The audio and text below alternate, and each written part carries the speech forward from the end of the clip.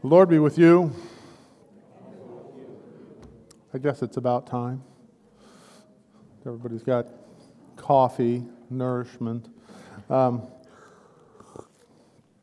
guess we'll just look at this text on Elijah, maybe 17 and even so far as into 18.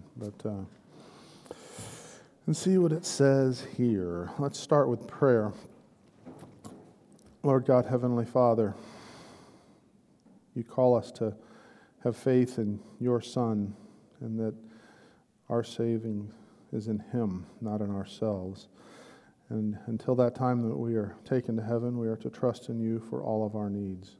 Give us the strength to do this so that we may not fear. We ask this in Jesus' name. Amen. Where do we want to start? Okay. 1 Kings 17 is the story of Elijah predicting a drought.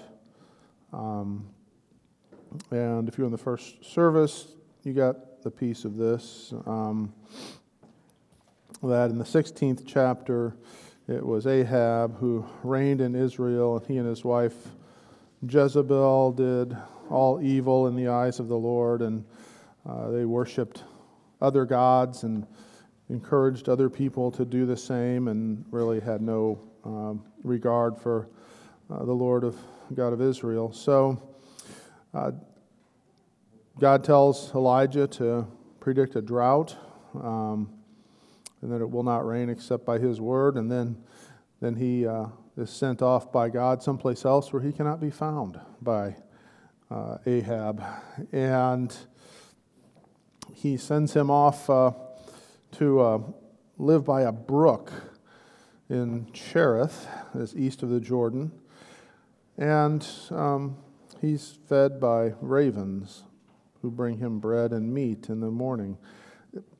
I mean, how down and out would you have to be to where your food is brought by ravens? But, just had nothing really, except his faith that God would provide, and he did. But in verse 7 of 17, it says, "And after a while the brook dried up, because there was no rain in the land. And so the Lord sent him to a widow in Zarephath, and he commanded her to feed him. So he arose and went to Zarephath, and when he came to the gate of the city, behold, a widow was there gathering sticks." But I guess, you got to make sure it's the right widow. So he asked her to bring him some water, which she does, and he tells her to bring him some bread, and that's where we get the story of her just having nothing left. She says, "As the Lord your God lives, I have nothing baked, only a handful of flour in a jar and a little oil in a jug, and now I am gathering a couple of sticks that I may go and prepare it for myself and my son, that we may eat it and die." And you wonder, if you really needed something, and I guess maybe the equivalent today of go to the widow in Zarephath might be go to the closed gas station in pick small town, and there you'll find fuel or something. Just like what logic says go do that? Because widows were those that really had nothing, and in good times even hardly, and then you pick bad times like a drought, and your logic says you're not going to find anything there. But he goes. The Lord said, I've told her to do this. So he went. And I guess it's recorded. She says it. If God told her to feed him, why did she turn around and give her story of how she had nothing? Okay, I'll get it for you. And I got nothing left, but what the heck? But she's obviously troubled by this whole thing because God told her to do it. yet she knows she has nothing, and, she just wanted to eat and die. But he tells her, do not fear. And as I read that, it's like all the other places you see, do not fear. And I mentioned in the sermon, the angel Gabriel comes to Mary, and do not be afraid. Or Christ comes into the upper room, and, he tells him, peace be with you, do not be afraid. So it's just this, God saying, don't worry. And we oftentimes hear that as even a, what's the word I want? I can't think of the word I want. It's a greeting of forgiveness. So, don't worry. You're favored. Go make go do as you said, but make first but first make me a little cake of it and bring it to me.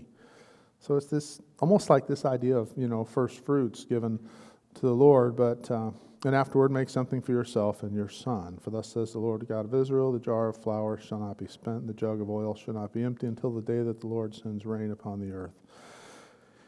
And she went and does as he says.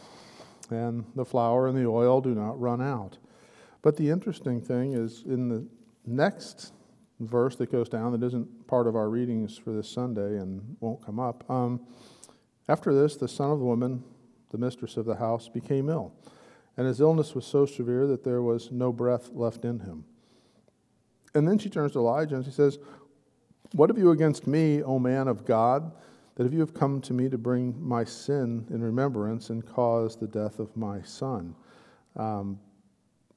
Here again, the area he's in is Samaria, and the people there are not sole worshipers of God. They worship other gods as well. Yet in the back of their mind was, this sin, and you try and forget it, but he brings it up, or she thinks he's bringing it up to remember, and that it would cause the death of her son. And he says to her, give me your son. That God's blessing them and lengthening her life through Elijah being there, and then her son dies. It's just like another test. How great is your faith? I brought you food. You were ready to eat and die on that day, and now I've kept you. And then comes the death of her son. So he took him up from her arms, carried him up to the upper chamber where he lodged, and laid him on his own bed. And he cried out to the Lord, O Lord, my God, have you brought calamity even upon the widow with whom I sojourn by killing her son? And then he stretched himself upon the child 3 times and cried to the Lord, O Lord my God, let this child's life come into him again. And the Lord listened to the voice of Elijah, and the life of the child came into him again, and he revived. And Elijah took the child and brought him down from the upper chamber into the house and delivered him to his mother. And Elijah said, see, your son lives. And the woman said to Elijah, now I know that you are a man of God, and that the word of the Lord is in your mouth is truth. So it just, I guess God kind of knew her heart, I guess, and knew that, she still struggled in her faith. She's doing this. She told me, but, okay, one of the gods maybe is what she's thinking. I don't know. But, which God is going to bring back to life? And her son dies. And it's Elijah's God, that has this capacity to bring life out of death. And that's something important for us to remember as, we go through our troubles, that these troubles are this trouble, and we're all going to die, but it's our God who brings life out of death on our final days. So, after many days, the word of the Lord came to Elijah in the 3rd year, saying, go show yourself to Ahab. Ahab had been searching all over for Elijah to find him and kill him, or at least, I guess, maybe get him to say, make it rain. And there was Obadiah, who was an overseer of the household, and he feared the Lord greatly. And Jezebel cut off the prophets of the Lord. Obadiah took 100 of the prophets and hid them in caves and fed them. And Ahab says to him, "Go through the land to all the springs of water and to all the valleys. Perhaps we may find grass and save horses and mules alive and not lose some of the animals." So, they're in the last-ditch efforts of trying to save what they have. So they divided the land between them to pass through it and went in different directions. And Obadiah runs into Elijah, who's on his way back. And Obadiah recognized him and fell on his face and said, Is it you, my lord Elijah? And he answered him, It is I. Go and tell your Lord, behold, Elijah is here. And Obadiah, this is great. And he said, How have I sinned that you would give your servant into the hand of Ahab to kill me? As the Lord your God lives, there is no nation or kingdom where my Lord is not sent to seek you.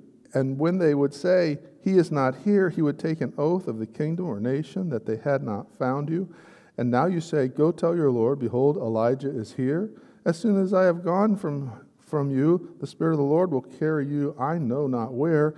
And so when I come and tell Ahab, and he cannot find you, he will kill me, although I, your servant, have feared the Lord from my youth.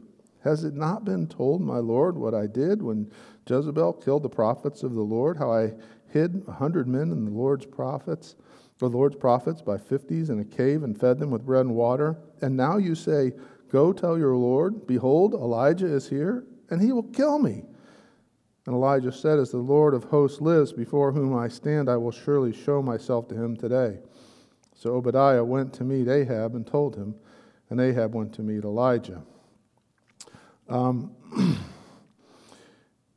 And you would think that, there would be this faith of Ahab, hey, it's not going to rain till he says so. You would think he would be like, yeah, he's back, praise his God, he's returned and it's going to rain. And I guess maybe the rain should have come with him, but it didn't. So, he had no physical proof. He's still looking to what's around, and he's got animals dying and people dying, and there's no food. But he calls him a troubler of Israel. Is it you troubler of Israel? And he answered, I have not troubled Israel, but you have, and your father's house, because you have abandoned the commandments of the Lord and followed the Baals. Now therefore send and gather all Israel to me at Mount Carmel, and the 450 prophets of Baal and the 400 prophets of Asherah, who eat at Jezebel's table.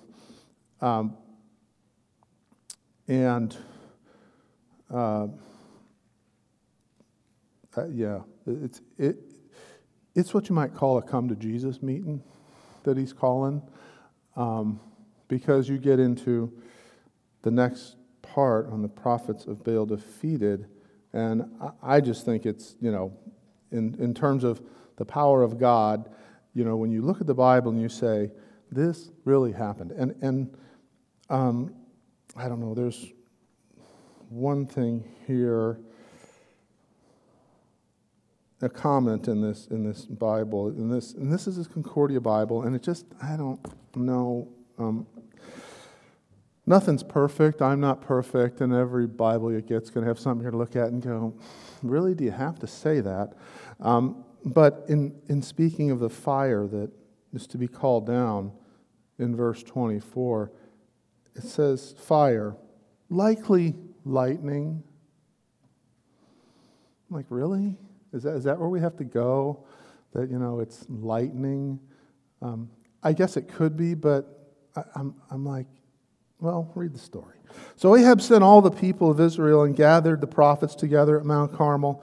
And Elijah came near to all the people and said, How long will you go limping between two different opinions? And this issue of limping, kind of like, well, maybe over here, no, maybe over here, rather than just firmly going in favor of one or the other. If the Lord is God, follow him. But if Baal, then follow him. And the people did not answer him a word. Then Elijah said to the people, even I only am left a prophet of the Lord, but Baal's prophets are 450 men. Let 2 bulls be given to us. Let them choose 1 bull for themselves and cut it to pieces and lay it on the wood. Put no fire to it. And I will prepare the other bull and lay it on the wood and put no fire to it. And you call upon the name of your God, and I will call upon the name of the Lord. And the God who answers by fire, he is God. And all the people answered, It is well spoken. Then Elijah said to the prophets of Baal, Choose for yourselves 1 bull and prepare it first, for you are many, and call upon the name of your God, but put no fire to it. And they took the bull that was given them, and they prepared it, and called upon the name of Baal from morning until noon, saying, O Baal, answer us. But there was no voice, and no one answered. And they limped around the altar that they had made. And at noon Elijah mocked them, saying, Cry aloud, for he is a god. Either he is musing, or he's relieving himself. I like that one. I mean, just imagery. I'm sorry. I've been a nurse too long. Or he is on a journey, or perhaps he is asleep and must be awakened. And they cried aloud and cut themselves after their custom with swords and lances until blood gushed out upon them. Interesting. Blood. Did they figure something out? I mean, that there had to be blood. If they're calling on the wrong God with blood. And so it's just a shedding of their own blood in can't save anything. And as midday passed, they raved on until the time the offering of oblation, but there was no voice, no one answered, no one paid attention. Then Elijah said to all the people, Come near to me. It's like, come on, come here, listen. And all the people came near to him, and he prepared the altar of the Lord that had been thrown down.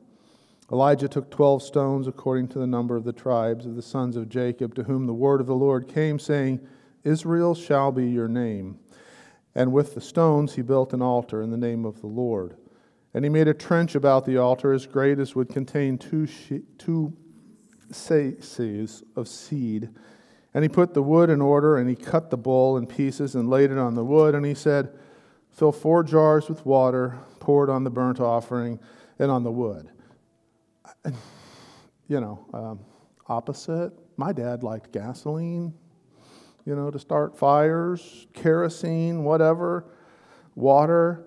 And he said, do it a second time. And they did it a second time. He said, do it a third time. And they did it a third time. And the water ran around the altar and filled the trench also with water.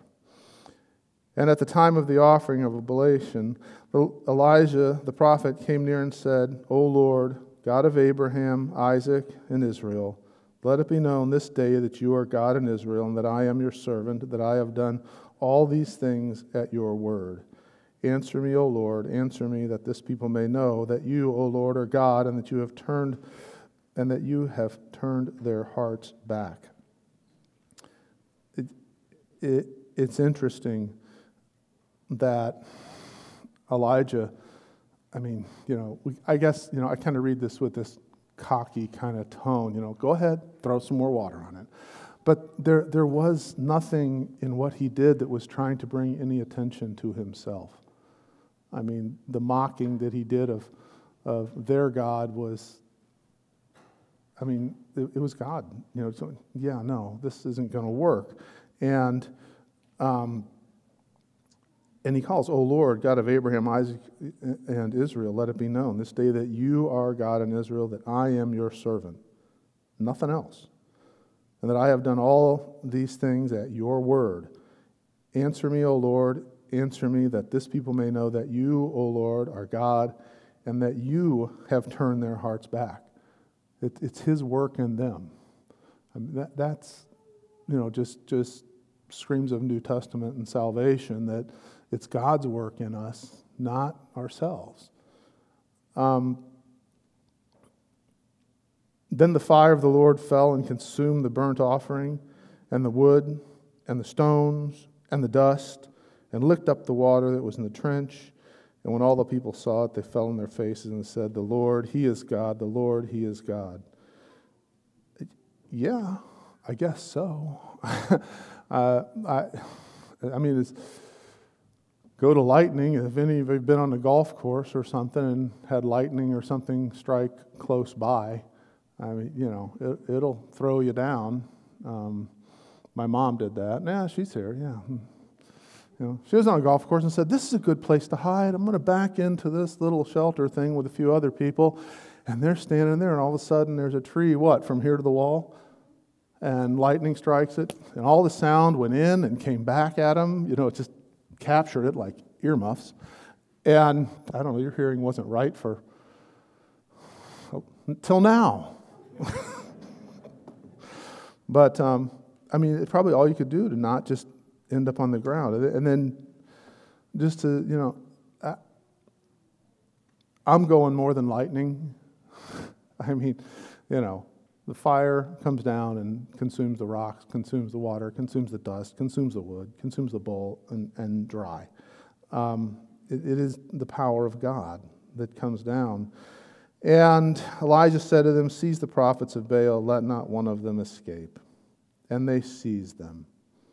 And then, and then this is where, the reading stops in Sunday school. And Elijah brought them down to the brook Kishon and slaughtered them there. Just all of them.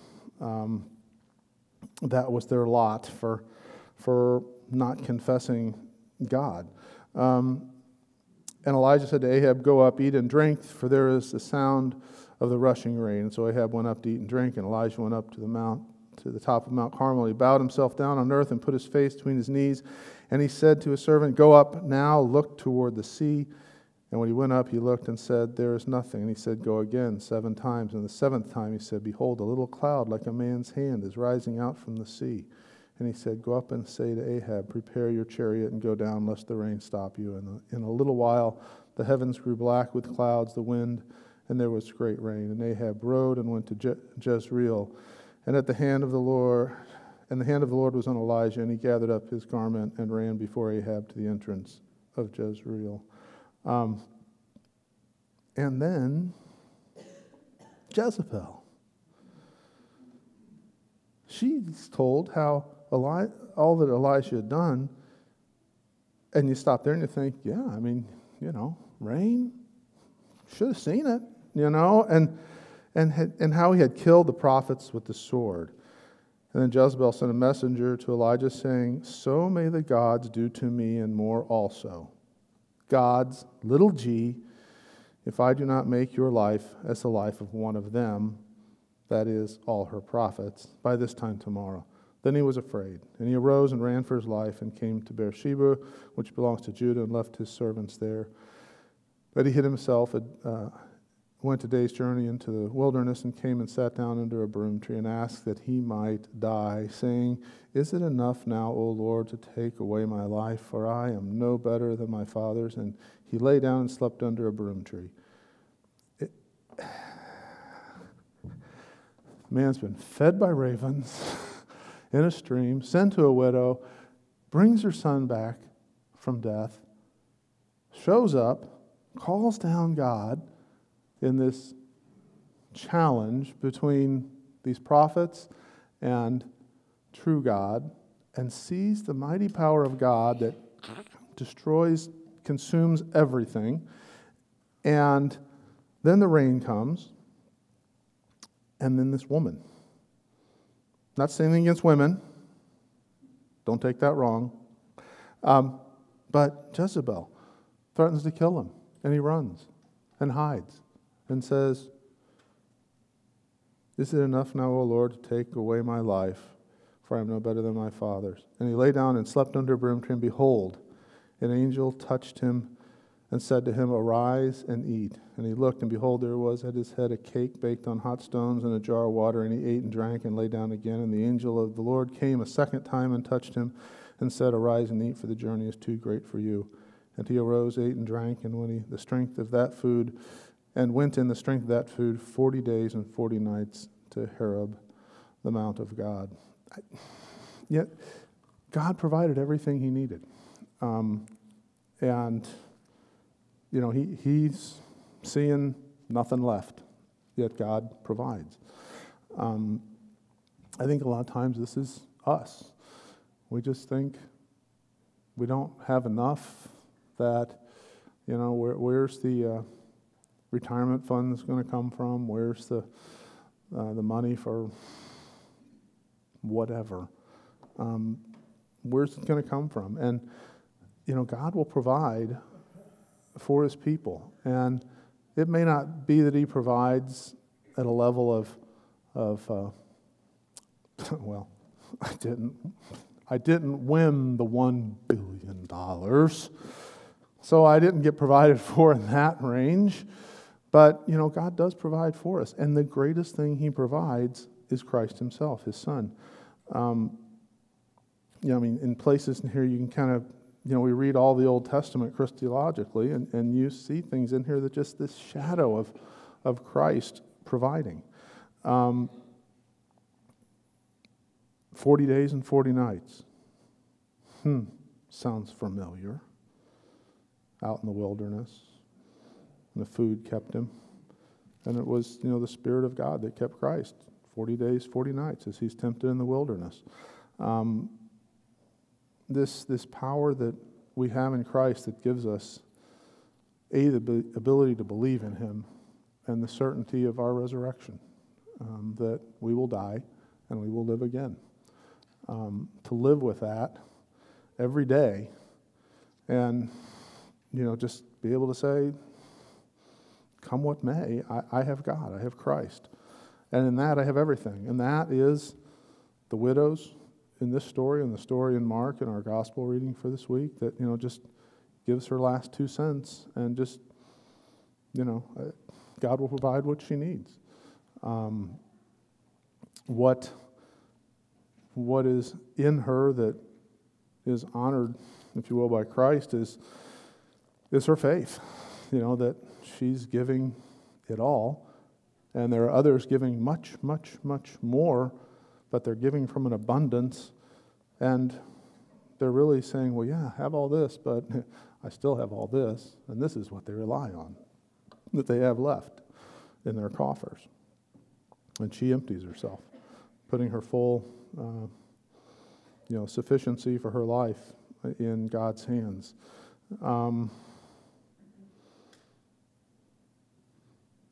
Interesting. Nobody's looking at her, and he's like, see the widow over here. Just people. I guess she's laying on the ground to be stepping over. Anyway, I don't know. I've talked enough. I'm sorry. Anybody got a thought, comment, question? I'm not promising answers. I'll try.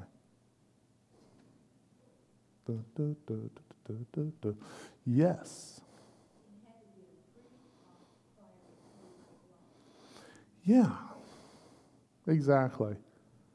I've seen rock explode under intense heat. Another one of my father's interesting bouts with fire. He liked burning leaves. Had a leaf fire going in front of the house out there in Carmel, and I got some scrap wood. I'm going to burn it. So he throws it on the fire, and it's burning, and short driveway here to the wall, less than. Yeah. He gets from here to that wall away, and kaboom. The wood, rock, raining down, and cement that's wet, and you heat it, steam builds up. This is why if you're a Boy Scout, you were told you don't put limestone around the fire pit because the steam gets hot. And he literally blew a hole in the street about this big and that deep. And it didn't disappear. It fell all over the place, And so, yeah, for it to just be gone, consumed. Yeah, I'm not thinking lightning. It was the power of God. What else?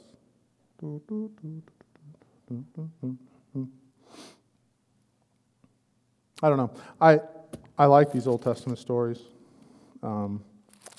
Just the way you see that God works and provides for His people, and then Elijah brought them down to the brook Kishon and slaughtered them there. That's the double-edged sword of the gospel. You're either going to rise on the last day in Christ to eternal life and bliss and joy of heaven, or you're going to perish eternally separated from God. There's no in between on that one where you get a second chance. So